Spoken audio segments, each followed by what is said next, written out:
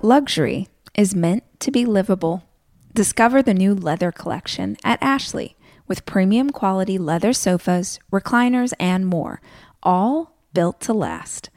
No matter how many spills, scuffs, or pet-related mishaps come its way, the leather collection at Ashley is made with the durability you need for the whole family. Shop the new leather collection at Ashley and find chairs starting at $499.99 and sofas at $599.99. Ashley, for the love of home.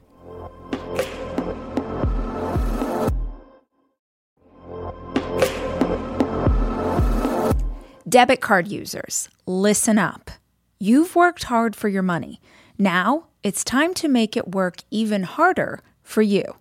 With Discover Cashback Debit, everyone can get cash back on everyday debit card purchases. That's right. Earn on things like gas, groceries, and even that midday latte. And to top it off, there are no fees, period. Yep, that means you won't be charged fees on your checking account. Transaction eligibility and terms at discover.com/cashbackdebit. Discover Bank, member FDIC.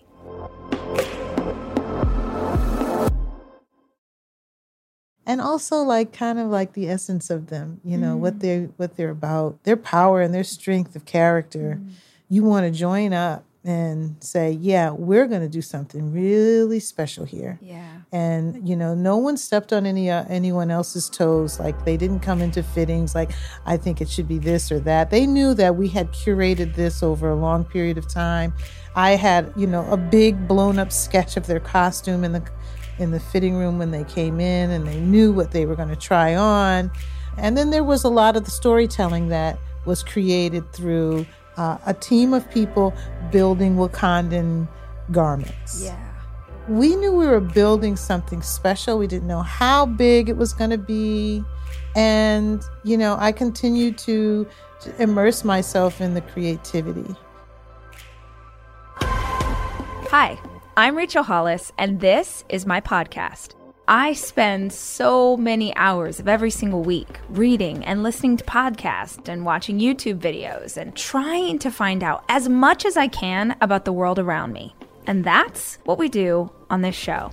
We talk about everything, life and how to be an entrepreneur. What happened to dinosaurs? What's the best recipe for fried chicken? What's the best plan for intermittent fasting? What's going on with our inner child? How's therapy working out for you? Whatever it is my guests are into, I want to unpack it so that we can all understand. These are conversations. This is information for the curious. This is the Rachel Hollis Podcast. I learned for the first time last night reading the book that you started in theater, which I had no idea. Mm-hmm. So you wanted to be an actress, or you were in theater to be an actress? Well, I was one of those teenagers that my mother put in all kinds of programs, after-school programs that had drama, that had dance, and, the creative arts. And, my mother wasn't necessarily a creative arts person. I think she needed her kids to go away for a minute. I understand that. And I enjoyed them, and she saw that. And so I was in programs like Uhuru Sasa, which means freedom now. And we'd have African drumming in the grass in between all kinds of classes. And I was in Upward Bound, which is a popular inner city club in a sense. It gives you remedial classes, and it also has an art component. So I always gravitated towards the drama. And I kind of thought I was very dramatic. And people kind of liked my spoken word, and I wrote poetry. So when I got to college, I actually didn't major in theater at first. I majored in special education. Which was a family, that was in your family, right? Yes. Yeah. So I was following family dynamic of teachers and that kind of stuff. My aunt and everybody in the South that was a relative of mine had a teaching background. And that's kind of like a historical thing for African-American families, And after 2 years, I really kept gravitating to the theater. So I got my indoctrination into being actually in a real proscenium stage in theater in college. That sparked everything. From there, I did internships in opera. I went back home after I graduated and did an internship there in a theater. And I remember specifically you were doing internships in costume? In costume for theater. Okay. And I was wondering this when I was reading last night, how did you know to do that? How did you know if you did those internships or if you did that apprenticeship, that's how you would learn, as opposed to, I'll just keep trying to go to a class that maybe will teach me this? Yes. And at Hampton, they weren't teaching costume design, but I declared it on my own as a major. And I did every play, every musical, step shows. I did everything that was happening on campus. And at the end of my 4-year education, I realized that I hadn't been formally trained. So I thought, maybe I'm not ready to step out into the professional world of costume design without some kind of foundation. So it was recommended to me from my professors that I apply different places for internships. And at the time in my hometown, there was a great internship where they gave you an apartment, and I, applied for food stamps, and I just worked for free in the theater day in and day out, in the costume shop during the day, and I ran the plays with a team in the evenings. And then from there, it was recommended to me that I further my training and apply to the Santa Fe Opera. And it's renowned for its apprenticeship program, and you have to be recommended. So I was recommended, and I, got in and packed up my little Volkswagen Rabbit and headed west. How was Santa Fe? It was amazing. Arriving there, it was very rural. I didn't expect that. Where they had our housing, there were like chickens walking around, and then a few of us got together and we rented a house in the artist colony on Camino del Monte Sol. Yeah, and we spent our internship summer. It's from like May to September, and you build like 6 operas from the ground up in one summer. Which it sounds like not trial by fire, but like you really, that's how you learn, right? If you're thrown in and you really have to do it. Well, you work in teams. There are designers from all over the world that come in to design these operas. There's a first hand, there's a head cutter on each team, and you're looking at sketches by costume designers that are, working in the industry, and you're building their work. And then at the end of the season, there's an intern opera where, you get to design your own opera. And there's an internship program for the singers, the opera singers, and they pair you up. How cool. Does it still exist today? It does. How rad. It's really a great program. And people come from all over to Santa Fe because of the beautiful sunsets, the beautiful sky. And the opera stage has a backdrop that opens up to the sunset. So people, as they're coming in to see the show, and you hear the orchestra warming up, and then you see this gorgeous sunset. And when the sun sets, then the backdrop comes down and the opera begins. Oh, how cool. It's beautiful. Wow. When you were doing that piece, or even later when you would find yourself in LA and you were working in theater here before you started working on movies, were you ever thinking like, this is where I'm going? Like, I'm doing this thing to get here? Or were you just like, I'm present in this moment. This is what's happening today. This is the work I'm doing today? I think I was present because I wanted to learn everything I could. I sort of realized things along the way about myself. After the opera, I knew I didn't want to sew. I had tiny holes in my fingers from all the handwork. We built 6 operas from the ground up. Every step of the way was an opportunity So after Santa Fe, family relatives offered a room in Los Angeles and said, come on out here and pursue costumes. Cool. And packed the rabbit up again, headed west. I remember coming in on the 5 freeway, and the police were doing a round robin to slow the traffic down. And I thought, this is a great intro to California. To your own processional. Yes. Like, welcome. So you get here, and what year was this? That was 85. Okay, so it's 1985. The internet doesn't exist. It's not like you can get on somewhere and go, how do I do this? So what are your first steps when you don't know what to do to find a job and find work and make connections? Yes, I didn't realize that Los Angeles was not the place for theater necessarily. Yeah. So I was pursuing theater in Los Angeles at first. And I remember walking along Santa Monica Boulevard where there's that little row of theater. They're like 10-seat theaters. Yes, totally. And there's like 5 or 6 of them in a row. I remember going over there and I was just fascinated how small these little matchbox theaters were. And, looking in the paper, looking anywhere where someone was looking for a costume designer and going on that journey. And it kind of dead-ended because I wasn't a professional yet. I had done a lot of drawings in my portfolio that were on spec. I would read a play, and usually it was like a big period piece, Vanya's 3 Sisters, and I would have the illustration in there. But I hadn't really realized anything. And so I wasn't getting any work until one day I looked in the calendar section of the LA Times, and I saw that the LA Theater Center was opening a new structure that had 5 theaters under one roof. And they had like an experimental stage, they had a proscenium, they had the thrusts, they had theater in the round. And the picture on the calendar section was of the staff, and they were standing on the stairwell that kind of curved up to the mezzanine.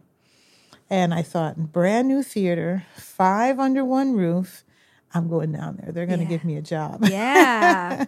And did you actually went to the theater? You didn't call? You didn't, or no, you just showed up? I showed up, and they liked the fact that I had worked at the opera.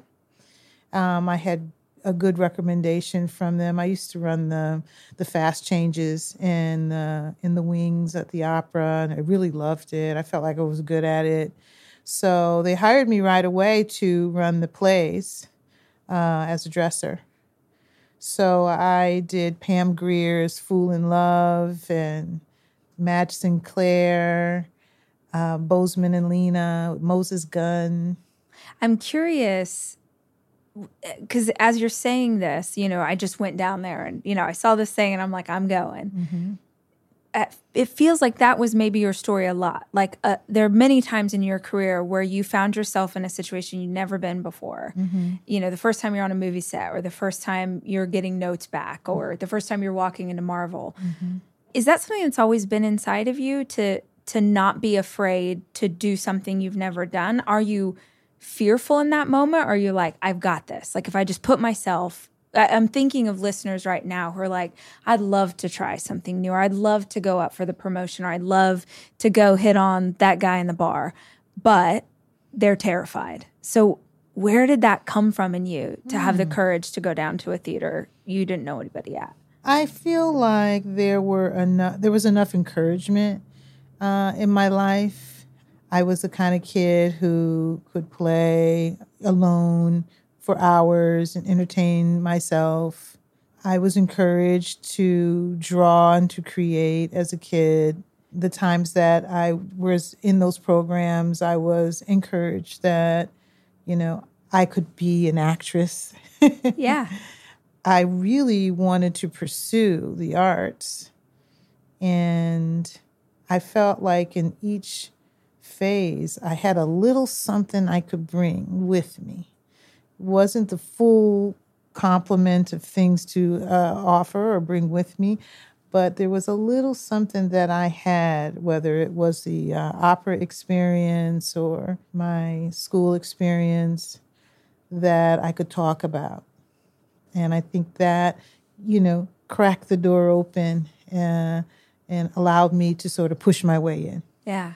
So once I got to Los Angeles and I went down to the LA Theater Center, I talked about the opera. Yeah. And that was my calling card. Very so I cool. guess there was some bravery in me, coming along. I wasn't overly confident. I'm not an overly confident or boastful kind of a person. I'm not very braggadocious. I don't want to be that person. Yeah. So I try to let what my work says lead me instead of telling you. Yeah. Show, don't tell. Yeah.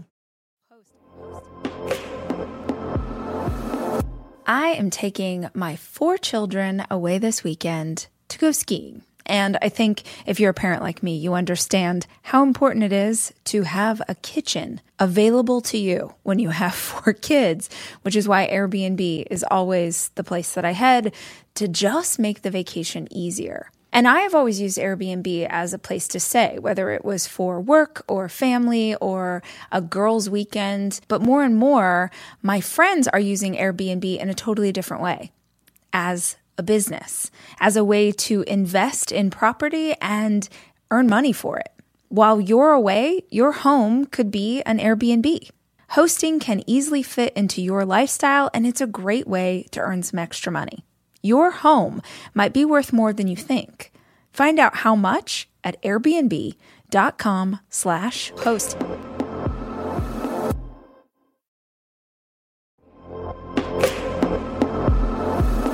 Almost every morning of my life, I have oatmeal. Seriously, during the winter, having something hot in the morning really makes a big difference in my day. Quaker has been a trusted name in oatmeal for over 145 years, which means they've been milling oats since before the invention of the zipper, the stop sign, or ballpoint pens. Quaker has something for everyone, whether it's old-fashioned or quick oats that are good for cooking or baking. And while a ton of things have changed, the good stuff remains the same. Quaker, getting up to some good since 1877. Look for Quaker Oats at your local grocery store.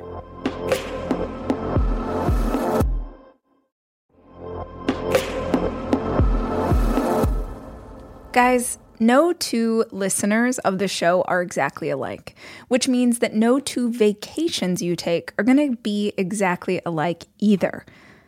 And if you're looking for a place that will serve all of you, Texas has a vast landscape of cultures, regions, destinations, and activities that allow for an infinite number of different travel experiences. I love Texas so much, I moved my family there for 5 years.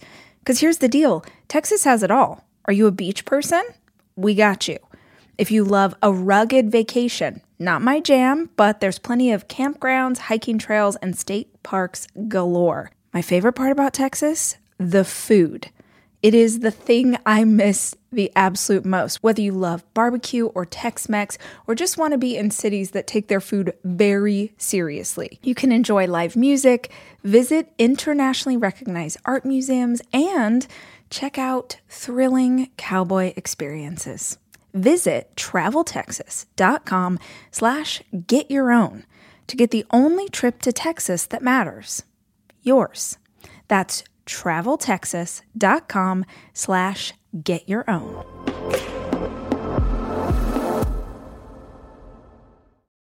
You're at the theater. Mm-hmm. How do you make the jump from theater to film? Well, I'm at the theater. I'm loving every minute of it. I'm very involved. People like my involvement. There's not another Black woman around, and there are some Black plays happening. So I had a little family. I would stay late, and I'd run the shows, and then we'd all hang out afterwards and, go have drinks and food, how actors are. And it was a show that came to the LA Theater Center called The Night for Dancing. And there were dancers that were doing a performance to the music of Stevie Wonder. And it was very, very popular. And I would stay and watch this. They rented out one of the theaters, and I would stay after, and I'd watch this performance, and I was, enthralled by it. And I approached the choreographer, and I said, you need a costume designer. And because I was working in this big theater, I had access to stock and all kinds of stuff that I felt like I could design their show.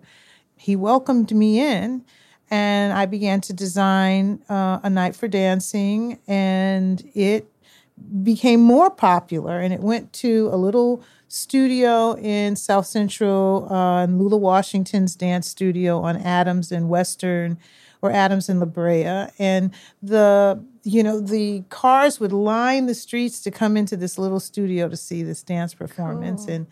And back then, when you're designing, you're also running the show. You're also doing the laundry. You're doing everything. So I was there almost every night. One of my school friends, Robbie Reed, who's a casting director, she brought Spike Lee to see the performance. As I mentioned, I was walking Santa Monica Boulevard looking for work as a professional costume designer and really stumbling. And so I brought my portfolio with me every night of the show, and a friend of mine was there, and I opened the portfolio to show her what I was showing these people that I was trying to get work from. And I was asking her, she was a pro, I was asking her, what's wrong with my portfolio? And so she's looking, and then Spike is looking. We're all the same age. Everybody's like, peers. Spike wasn't very known. He had just released She's Gotta Have It. And so Spike started to talk to me about how to get more film experience. And I was like, I'm talking about getting a theater job. I'm a thespian. And he said, go to USC or UCLA and sign up in the senior film studies department to get on a student thesis project. Yeah, I thought that was a good idea. So I drove that rabbit down to USC. And I signed up to be on a student thesis project. And before I knew it, I was on Saturdays. I was hearing rolling, cut, quiet on the set for the first time. Mm. And I was just mesmerized by, the quietness of it. Like there were two people sitting on a porch swing having a conversation. It was way out somewhere where there were orange groves, and I couldn't hear them from where I was standing. I thought, this is different, but I think I can do this. Yeah. I've been doing Vanya. I did the English Cat at the opera, let me at it. Right. It probably felt a little bit like a completely different world. Yes. And in some ways, maybe harder, in some ways, maybe easier. I was not curious. Yeah. I couldn't even evaluate whether it was hard or easy, but I just saw two people, and they were quietly having a conversation on a porch swing. And I thought, wow, I'm used to the stage and the theater and sitting back in the seats and looking at how it rolls out and all of that. Before long, Spike called me one morning and, said he was the man of my dreams. And I was hired to be the costume designer on School Days, which was my first film. But I was living in a little studio apartment in Koreatown, just making my rent every month. I was doing a little freelance for other designers because I met so many designers at the theater center. I mean, they had 5 productions going on at one time. Mm. And I was like the ACD, the assistant costume designer. I was doing multiple projects, managing multiple things at once. And I would meet these designers down at LATC that were also film designers. And I'd ask them questions. I don't feel like I ever really got a full answer. It was just all felt very general. But they liked the work I did at the theater center. So occasionally they would call me and ask me if I wanted to freelance and age something for them. And so I was aging in my tub in my apartment, and my hands were always blue. I was surprised, and I guess I shouldn't be, but I was surprised reading the book how many artists you work with in this line of work, like knitters and textiles and beads. And it makes so much sense reading it now. I mean, just to look at your work, it makes sense. But I don't think I ever understood the level of detail and how many people you would need to make something look the way that it does. Did you know that you were going to need all of those collaborators way back then? Was that sort of instinctual, or is that just part of the job? Kind of everybody knows that you're going to need, hey, I might need someone someday who can cut this kind of dress, or I might need someone who works in lace. Like, how did you get this this army of people that you could call to make stuff? I think that the experience I had at the opera showed me that there were several teams. We had a crafts department, a specialties department, a draping department. I knew that I couldn't perfect all of those crafts. Yeah.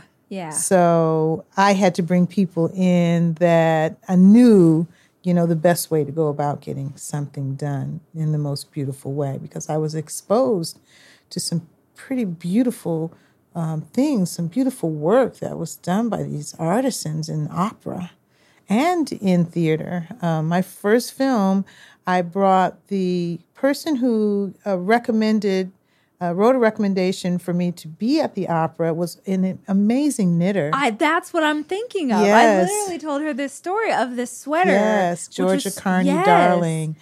And I called her and I said, I want you to knit a sweater for school days. And she showed me how to design it on a grid so that she could count the stitches. So there's a whole story about that sweater. Yeah, in the book. I didn't realize that you were actually making clothing when you're doing a movie that's more contemporary. I guess in my head, I thought, oh, you're shopping. They're going and they're pulling like a stylist would pull. But the amount of things you actually made and continue, I mean, obviously now, I'm just astounded by the detail in that. So I'm sorry that I keep asking you how, but I'm just astounded. What in you said, I'm going to have my friend knit a custom sweater, a one-of-a-kind sweater, that if we lose it, we're in trouble. Why would you lean into that as opposed to, I'm going to go find a pretty great sweater for her to wear in this scene? Yeah, I think that was the way I was brought up. In theater? In theater. Yeah. That you make it, and then it's perfect. I think that there's a lot of costume designers that do a lot of shopping, and they do incredible work. I've always been a little intimidated by that skill because you have to have a lot of alliances. And I grew to have them around, different big cities. People knew me and I could go in and there's studio services and you pull out 1,000 things to find the one. But I never really liked that process. I like the process of really telling the story in a way where I could be a part of creating it from its origin. Yeah. And I know that, there are so many great designers out there where you can buy some incredible things. But once I get them, I break them down and I add the story. I add that extra layer that makes that sweater look like you've owned it for a long time and you've stretched it out and you've, pushed your knees through it from reading a book. Yeah, yeah. Oh my gosh. To me, being healthy is really grounded in nutrition. Honestly, what I eat and what my kids eat is super important to how we live our lives. It's why I love a company like Thrive Market, because Thrive Market carries brands with the highest quality ingredients and sourcing methods. They restrict hundreds of ingredients across their food and cleaning categories. So when I go online and I use their on-site filters, I can figure out exactly my lifestyle needs and trust that what I'm getting from Thrive Market is what I want to take into my body. When you join Thrive Market, you're also helping a family in need with their 1-for-1 membership matching program. You join, they give. You can join in on the savings with Thrive Market today and get 30% off your first order, plus a free $60 gift. Go to thrivemarket.com/Rach for 30% off your first order, plus a free $60 gift. That's THRIVE market.com/Rach. thrivemarket.com/Rach.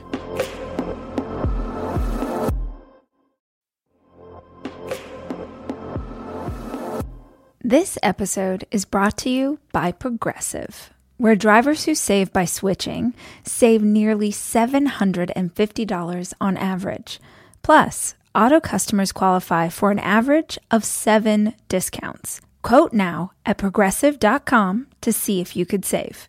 Progressive Casualty Insurance Company and Affiliates. National average 12-month savings of $744 by new customers surveyed who saved with Progressive between June 2022 and May 2023. Potential savings will vary. Discounts not available in all states and situations.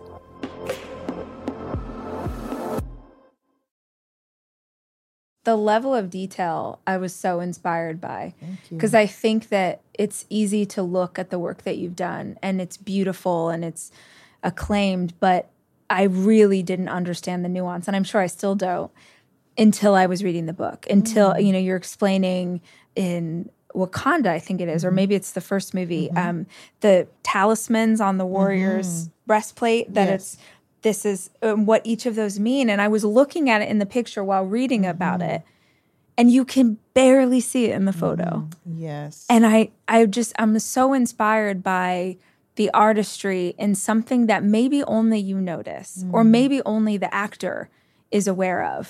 Or maybe like the cumulative nature of all of the details together bring out some kind of emotion. Or, add that extra edge that helps us understand it more. We may not see everything, but we feel it. We feel it in its totality, in the whole composition of it. I like to believe that. Just going from theater to film and knowing about like the aesthetic distance in theater, you stand back into the audience and you look at the clothes from that aesthetic distance, because a lot of things are lost.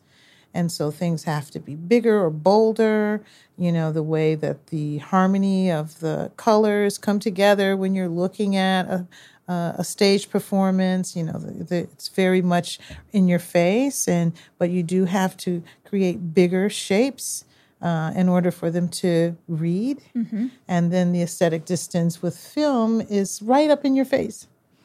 And you have an opportunity to tell a person's story with a lot of details, because the camera might land on it, if in a close-up or just by happenstance in a shot. So the more detail you can give the frame, the more magic is in the frame. I remember Ray Liotta's Casino, I believe it was, he was in. He had a babysitter who he was asking to go on a drug run, and he was super paranoid from snorting all this cocaine, and he was telling her, don't use the phone. I've got to go out and, go get something. I'll be right back. Don't use the phone. And, immediately after he leaves, she picks up the phone to call her mother, and I remember her nail polish was all chipped. And, she had black nail polish, but it was chipped, and it gave me a sense of her character, and in a way that was so like up close. And I thought, wow, I can actually tell stories with little tiny details like that. Yeah. So I'm always trying to add a small detail that you may catch. I interviewed a director earlier this summer, and she was talking about a scene where her costume designer, it was a little girl who was maybe 12 or something, and the director had walked on set, and the little girl was wearing one sock that was really bright white and one that was, like an old Dingy. sock, a dingy sock. And Kelly was saying it just made her heart sore because she said, that's real. Yeah. And it was something that so few people would notice, and you won't see it in the scene, but it felt like what an actual little girl would do when she would put her socks on. Period. Exactly. So if you get a script, or when you get a script or a story, how do you build the character? Where do you start? Well, I'm inspired by the story.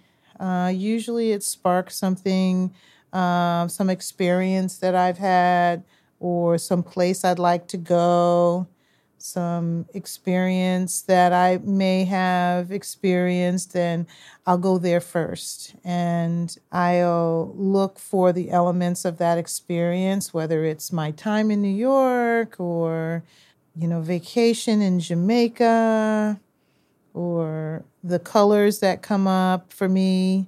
I might use a painter, Romare Bearden. I might look at the photographers of the 1920s. Whatever the story brings up, I start there. And then I'm usually fascinated by a connection that I could make.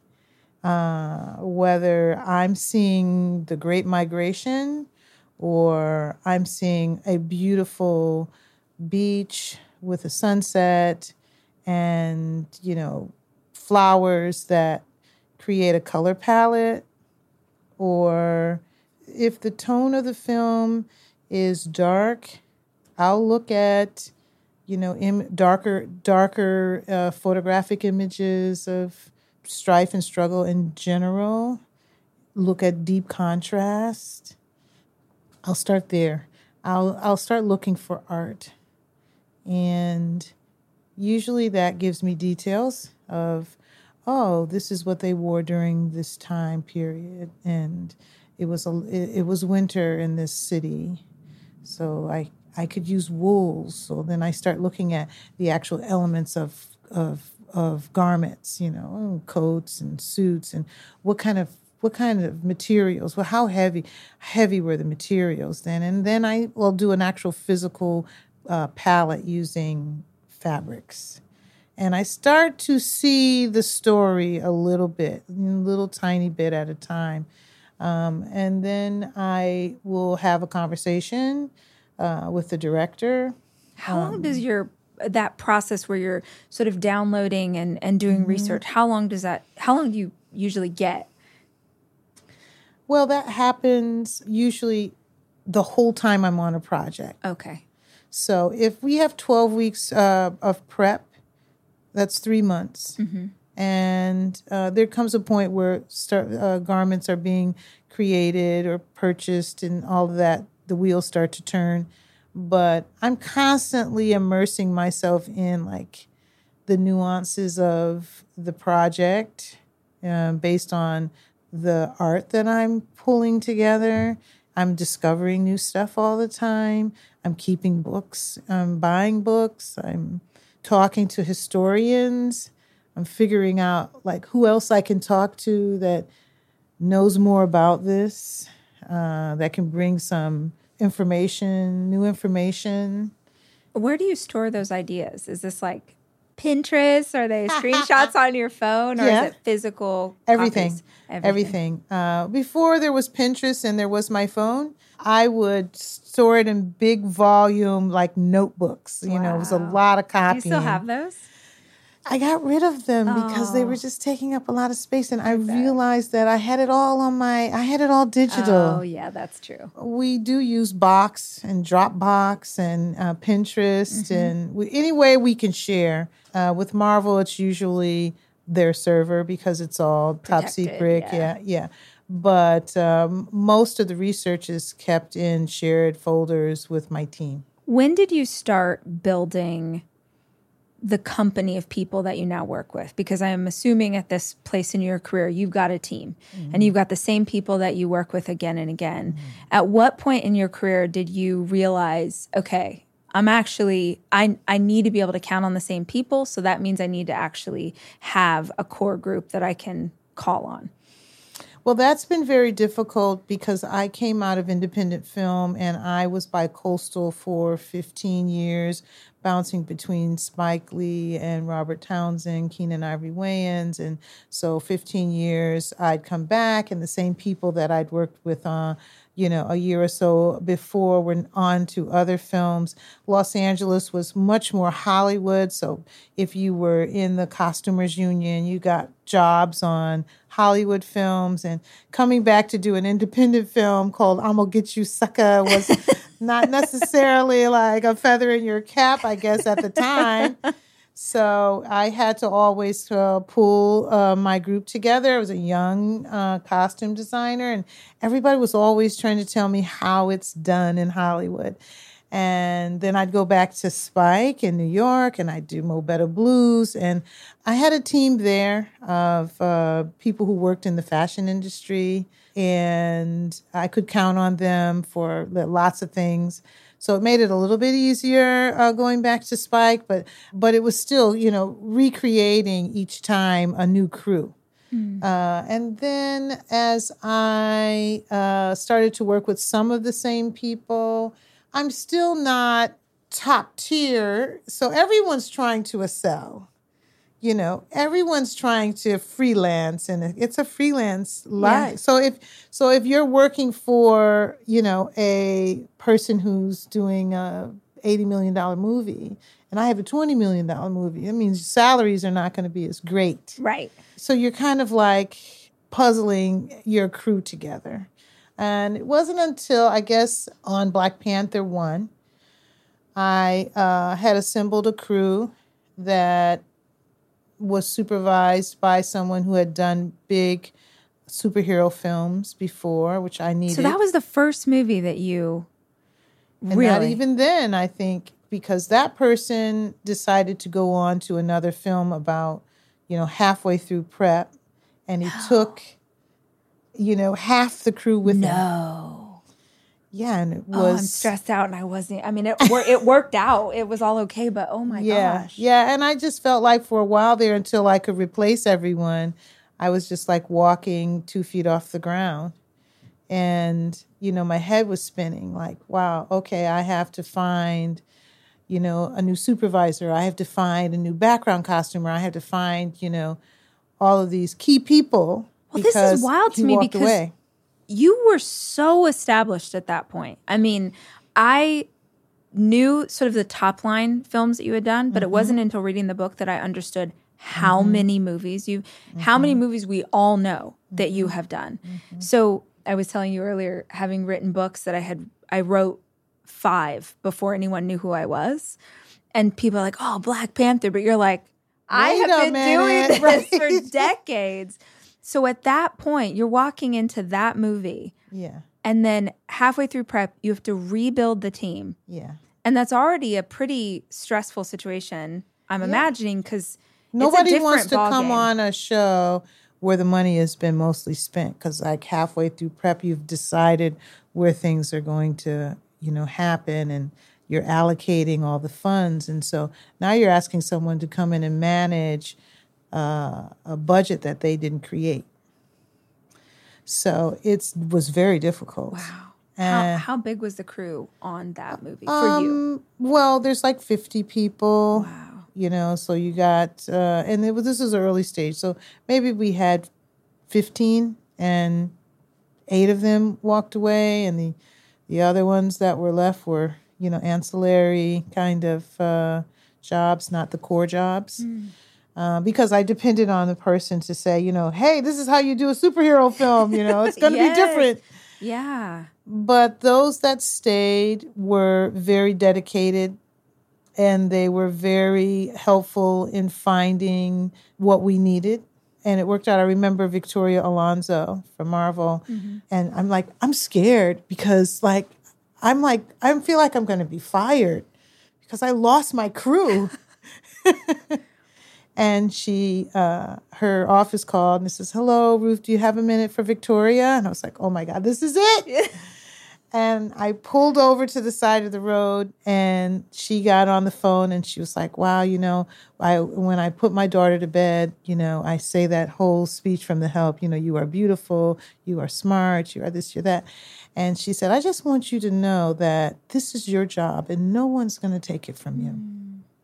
And, I walk in my office sometimes and I think, how am I going to get this done? I want you to know you can't be afraid to ask for help. So if you need help, please just let somebody know and we'll make sure that you get some help. Yeah.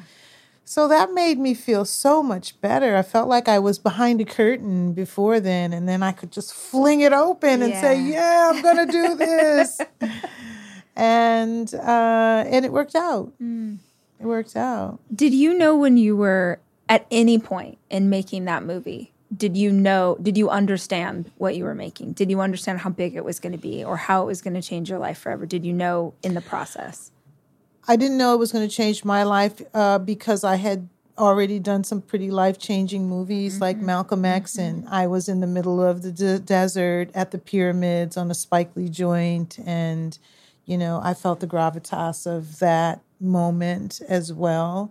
And so I likened it to, being in Egypt and creating the Hajj that Malcolm X took and recreating it. And those pictures are really cool, by the way. Thank you. When I turned that page, I was like, damn it, she's so cool. This is so annoying. I need to do cooler stuff. I knew that in Egypt, I needed to cover my hair. I needed to be respectful as a woman, adapt the customs of the time and embrace the culture. And I did. And I felt like I was a part of them. They even said to me, welcome home all the time.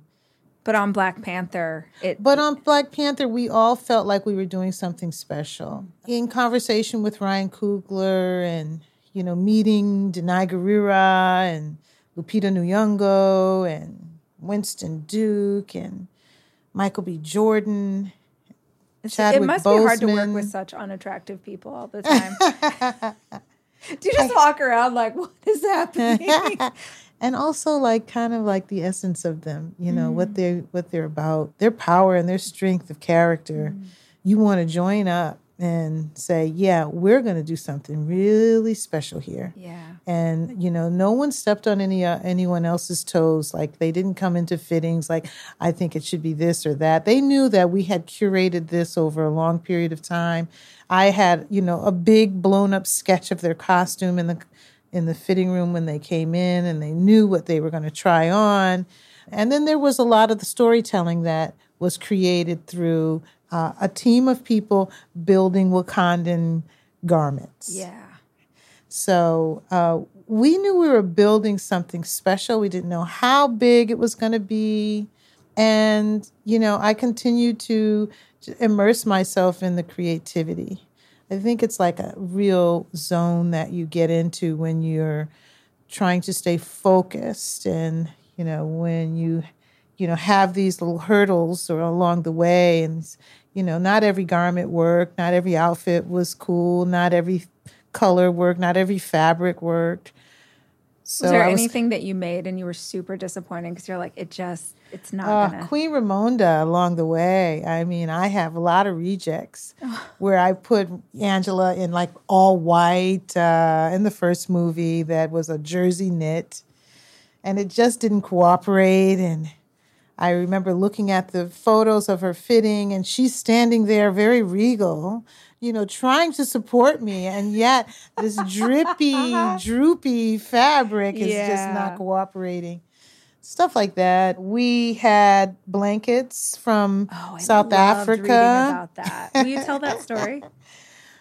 Well, Ryan Coogler felt that he couldn't direct a movie about Africa, having never gone himself personally. And so he turned Marvel down a couple times, and finally they sent him on a trip, and he went to South Africa to be in the Basotho village, and he saw that they had these blankets that were handed down centuries ago, and they had all these symbols that represented royalty or represented the harvest. They were also great horsemen. They were cattle herders, so they would wear these blankets on their horses. And so he immediately told me that he wanted me to get these blankets and that we would use them as shields for the border tribe. I was to print vibranium on one side, and we had to figure out what that looked like, vibranium, since it doesn't exist. And it became like the silver foil. And so we printed the silver foil. We came up with this with some Wakandan symbols, printed it on one side of the blankets, and we had a big day where there was a camera test, very close to shooting, just a few weeks before actual shooting.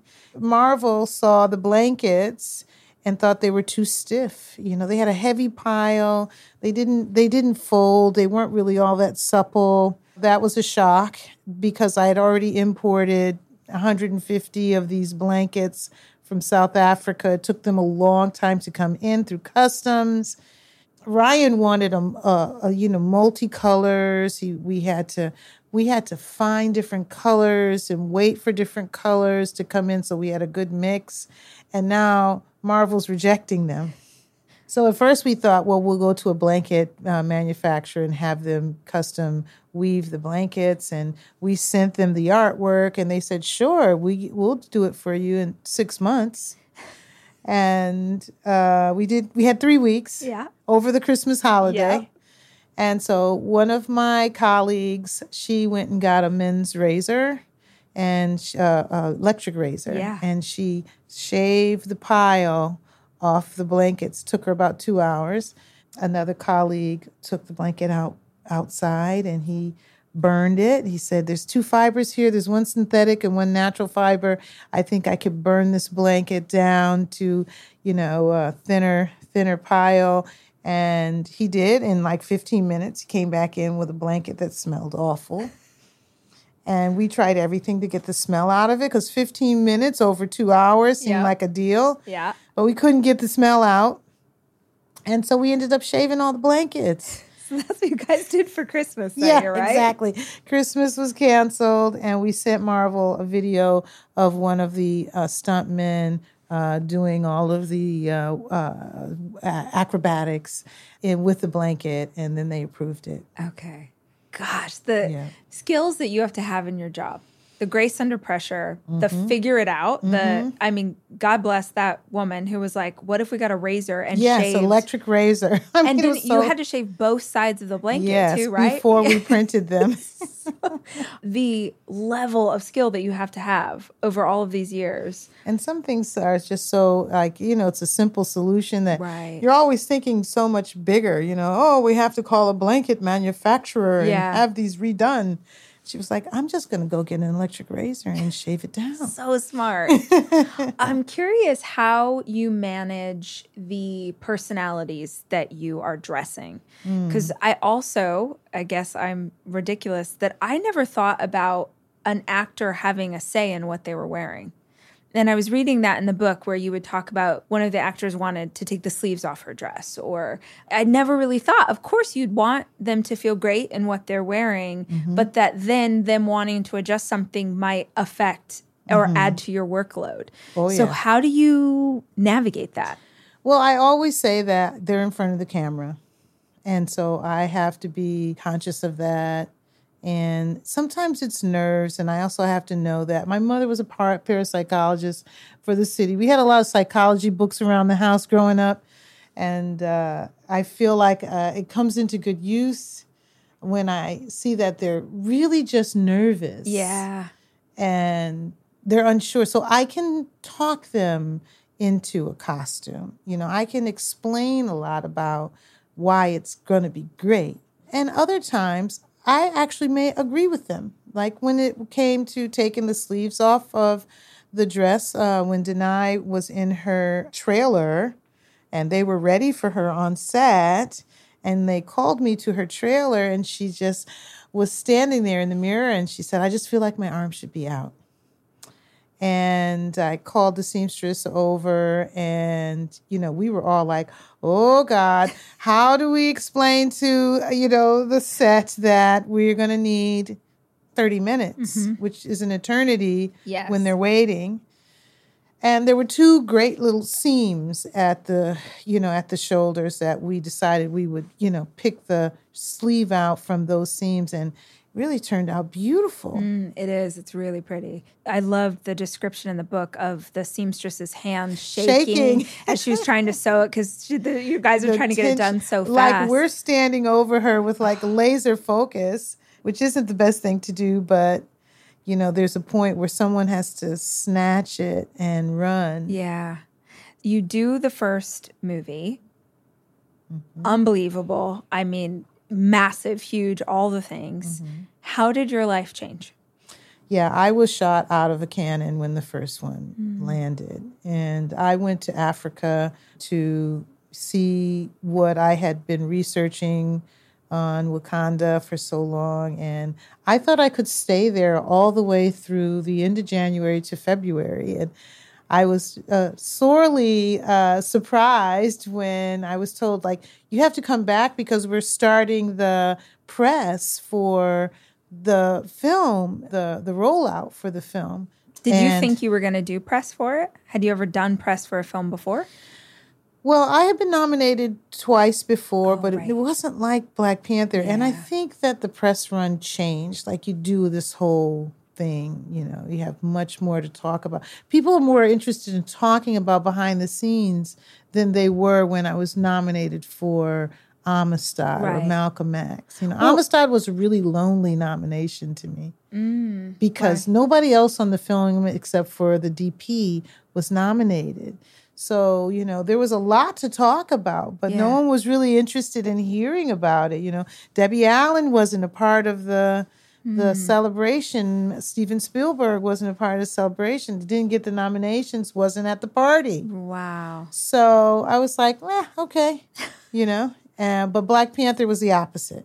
Well, in those two movies, because they're historical pieces, you're recreating, whereas Black Panther feels like you were inventing something that didn't exist, but you were doing it. I mean, history is always weaving its way through your work, but I don't want to pee my pants in front of you, but it really, there aren't words for it because it's so layered, it's so thoughtful, and we keep referencing the book, but listeners should go just for the photos that are inside of it so you can understand. I loved reading about how much history. You didn't just go, here's a costume. You were like, this is pulled from this very specific region of Africa. This is why the print looks this way. This is why it's this exact drape. It's so thoughtful, but also future. What? Yeah, that's kind of the definition of Afrofuture, that we took history, we took ancient customs, we took ancient techniques, and we infused technology into that. And, created something beautiful that, was created in 3D printing or was done in a way that was a little more modern, but still had the same meaning behind it. That's what I think also, we aim to not create something that felt like Africa was just one big monolithic place. Thousands of tribes throughout the continent, and we picked just 12 of them to be inspired by. And once you delve into the details, there's so much to pull from. There's so much beauty and artistry and texture and prints and all kinds of stuff that you can use and bring into technology. So that was very exciting. You start to do press for it, and now it's a party, right? Because everybody wants to talk about it. Everybody's involved. Yeah. What did that feel like for you? All of a sudden, you're in front of the camera. It's a different thing than what you've been doing. Yeah, it was very overwhelming. Yeah, I bet. And I wasn't sure, what to say no to. So I said yes to everything, and it was exhausting. People coming in and out of my house, doing interviews, wanting costume setup on mannequins. At the same time, it was a celebration, of culture. I was very proud, at the premiere to see people dressed up. Mostly people were dressed up like Coming to America, and I was like, no. But that's all we had before then. Yeah, So that's true. they wanted to be Prince Akeem, you know. Right. And I was like, this is not coming to America, folks. But I think they got it. You know, when I saw in Africa, they were just drumming coming into the theaters. Cool. And then, you know, in Korea, they were wearing their, you know, traditional hanboks. And I took great pride in being authentic. You know, the hanboks that we used in the first movie were actually made and designed by a hanbok designer in Korea. It was really a rewarding experience. I had shoppers going all over Africa and WhatsApping me in the middle of the night with pictures and things. So also, how do you get that job? Because yes, sign me up. Yes, you had a good job, that one. I'm curious. Then the first movie happens. Then there's a second movie, and it would feel like, tell me if I'm wrong, you're like, okay, we have to level up on something that was already so beautiful and big. And how do you then start to navigate? Because now it's you're keeping the original, but now you're adding Mayan culture into it. Like, I feel like I'm fangirling so hard, and it's kind of embarrassing me, but I don't think that those movies would be what they are without your storytelling. I mean, if you're watching, I mean, no offense to everybody else who made it, but if you're watching, like, I'm thinking of the most recent because it's more fresh in my mind, but you're watching those sweeping scenes of Wakanda, and you're coming down, and the, you know, people in the market square, and just all the costumes are everything in that movie. So how do you even start again? Yeah, it's daunting because the success of the first film created a sentiment amongst everyone that wanted to be a part of it. They knew this now, and they could, you know, come into this, and I had to temper them. I had to, you know, pull them down to earth and say, yes, I know you loved Black Panther 1, but we have a new set of things that we have to achieve.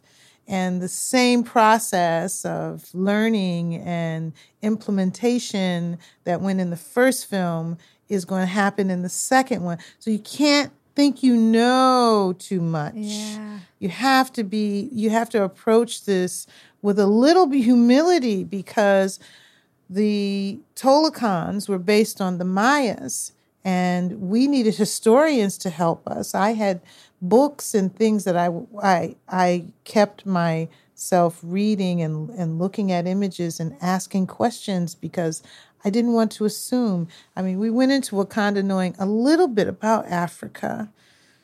We went into this without knowing anything really about the Mayans. So there was that. There was also 9 superheroes that were introduced in Wakanda Forever, which made it 4 times bigger. You know, not only Namor, but Atuma and Namora, Riri, the Midnight Angels. Yeah, I didn't think about that. Yeah. Nakia. Yeah, it's not just, okay, we're going to, no, they are superheroes. Yeah. Huge order of superheroes.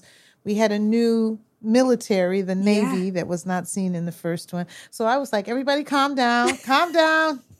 We have a lot on our plate. Yeah. And also, did it affect, I don't know how they did this, but that the costumes were underwater in some scenes. Yes, and that then affects it. There's the historical anchor of the Mayans that were above ground. We had a little part of the film that dealt with the history and how they went into the water and created this fictitious universe underwater. And so we had a 20-foot tank on the stage that they said, anytime you want to put something in the tank, you go right ahead. And I'm like, are there lights in there? Is there a camera? Am I just going to dunk it in? I can do that home in my bathtub. What am I going to learn from that?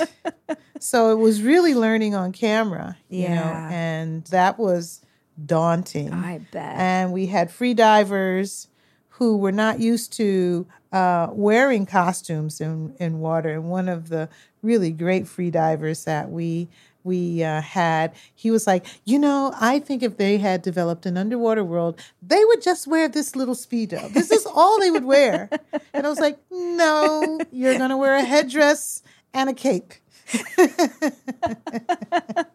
That's so true. I had that discussion so many times with the divers, like, wow. But when you see it, floating. And we had to learn a lot of weights we put in the costumes, so that they would flow the way. You would think it would be like ballet and everything is beautiful once it gets in the water, but no, everything just goes straight up. Yeah. So we had to balance all of these costumes. Well, and was it halfway through prep that you found out it was going to be a different movie than you thought, and now you had to do? It was not even halfway through prep. I had just started, but Ryan had been writing the story for some time and speaking with Chad, and so we were I was maybe 5 weeks in, and heard the news and was pretty stunned, wondered what we were going to do. And, how come we didn't know? And how I would have loved to embrace him, but he went on his own terms. On his terms, yeah. So you have to, honor that. And so I was good with whatever decision was going to happen at that point. I just felt so, sad. Yeah. And I can't imagine for everybody on the crew who had been part of the first one. I mean, I feel like you feel it in watching the movie, especially those opening scenes, that you're watching you all mourn. The costuming in that, I loved reading about how you had talked to a historian or someone? Historian on West African. He talked about how there's two colors, either white or red, that are worn for funerals in some African societies, and Ryan Coogler decided that we would honor King T'Challa with white, pure white. Yeah. And I was like, not camera white, pure white. So, how do you find that much pure white that also still feels like it's traditional African? And so we printed a lot of symbols. We printed the heart-shaped herb.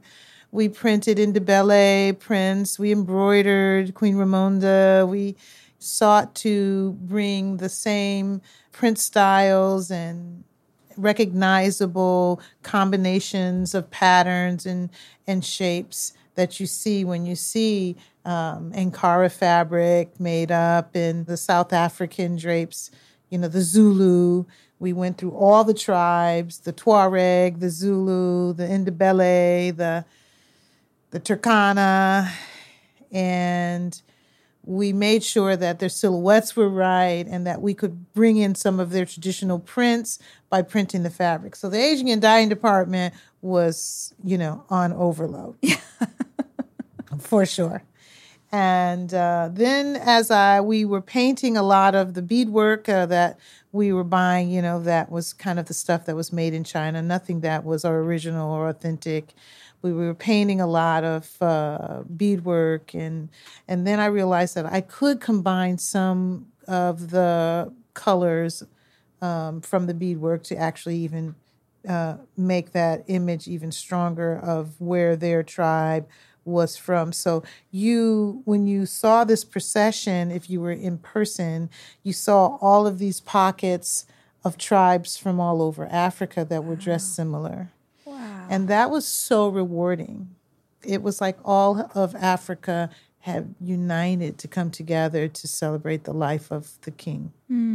It's beautiful. Oh, that's when Hannah Beekler and I were just crying on snotty nose. No, God, it was beautiful. Beautiful, yeah. And she painted the billboard with T'Challa's face, and the drummers were up on the rooftops, and we made the Royal King's Guard in their uniform in white, and had done all this raised printing and shield work and molds that were all done with white. It was a lot of work. Yeah. I mean, and that's just the opening scene. I know. It was my favorite day, though. I mean, how do you follow that up? Do you even try? Are you still staying in that present moment like when you were an apprentice years ago? I'm not like a observer. I'm active. So what does that mean to you? So I'm out there like retying people's turbans. I'm out there telling, someone after a take, you looked fantastic. The camera came right by you, and whatever it was you were doing, do it again. I am so immersed in everything. I'm checking everyone. A lot of times these costumes are just drapes, and the actor may have a hard time kind of like managing. So I'm going back over to them, helping them understand like how they can manage through the scene. I'm rejoicing. Yeah. I'm also like, I feel like, the mother hen, the best friend, the comrade. So I might go up to an actor and just have a conversation. I usually play around, and I say, oh, this is my favorite costume. The whole thing, this is my favorite costume. And then I'll turn to, the next actor standing right next to them and say, this is my favorite costume. It's like having a favorite child. They're all your favorite child. Yeah.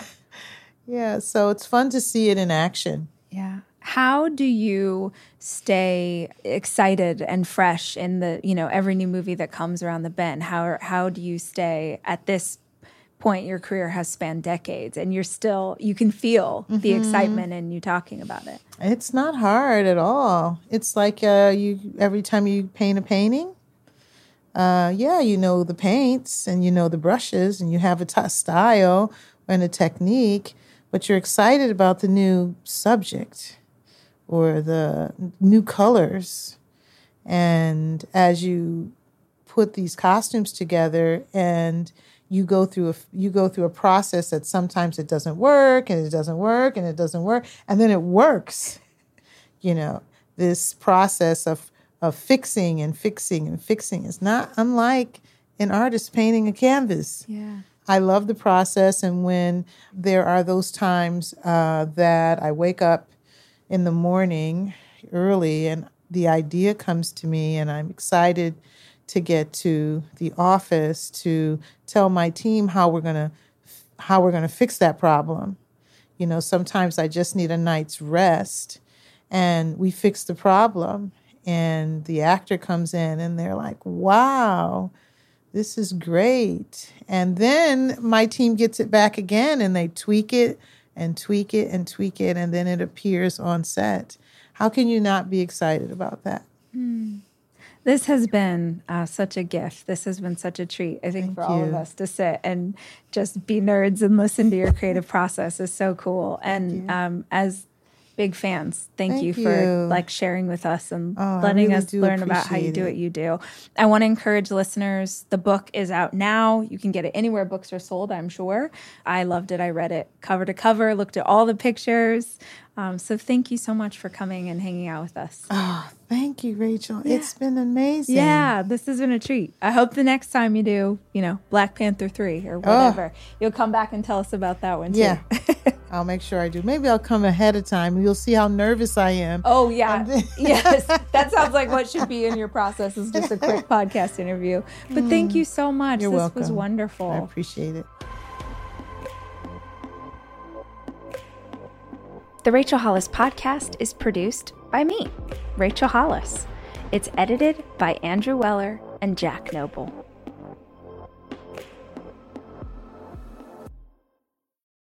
It's your time. Join global thought leader, executive producer, and New York Times bestselling author T.D. Jakes and today's leading culture shifters for an experience unlike any other. At the 2024 International Leadership Summit, spiritual and business leaders can gain the practical tools they need to maximize their timing for success. With world-class discussions, breakout sessions, and networking opportunities, this is where your dreams turn into reality. Timing is everything, and your time is now.